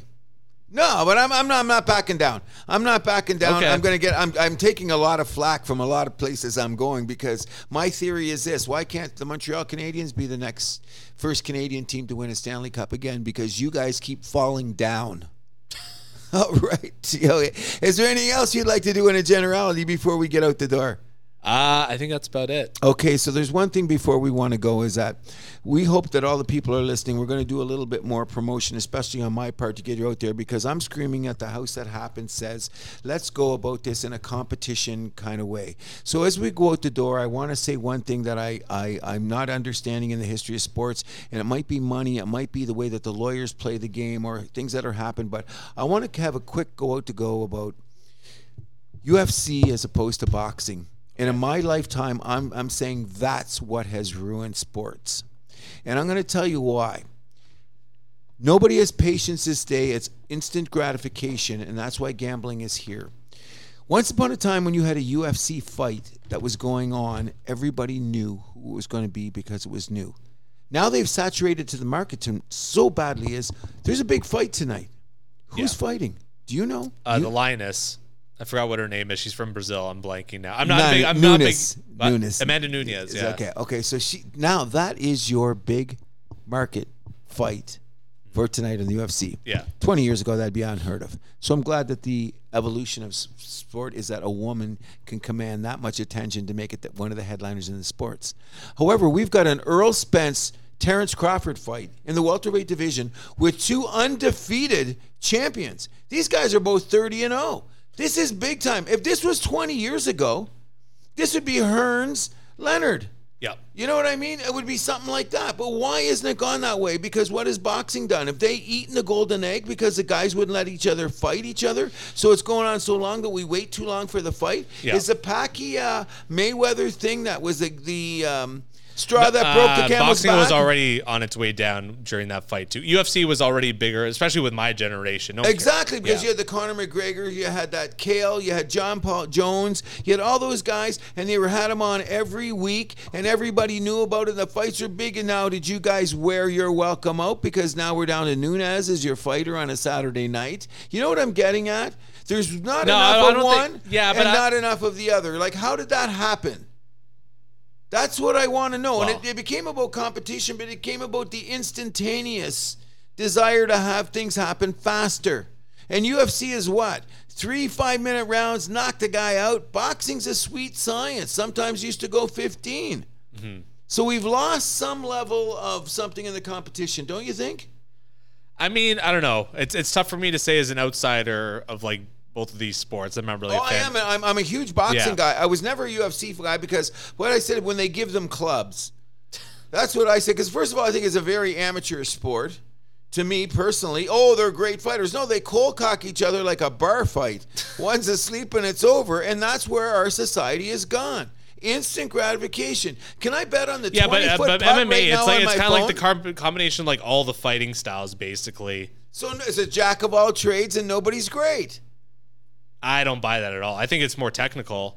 Really? Yeah. Than boxing? Yeah. In what way? Every way. The grappling start? Grappling, you kick, you have to punch, like it's everything in one.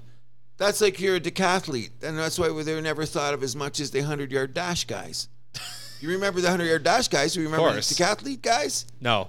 Well, that's what you remember. Sugar Ray Leonard. I don't remember Kale. Okay, but I can tell you who like a bunch of the guys in the UFC are. I can't tell you any boxers.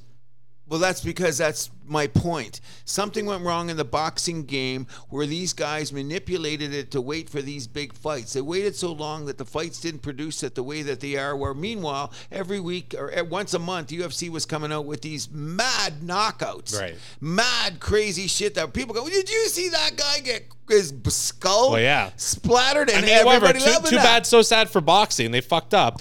That's what I'm saying. So, but the competition level was better. Like the actual product was better.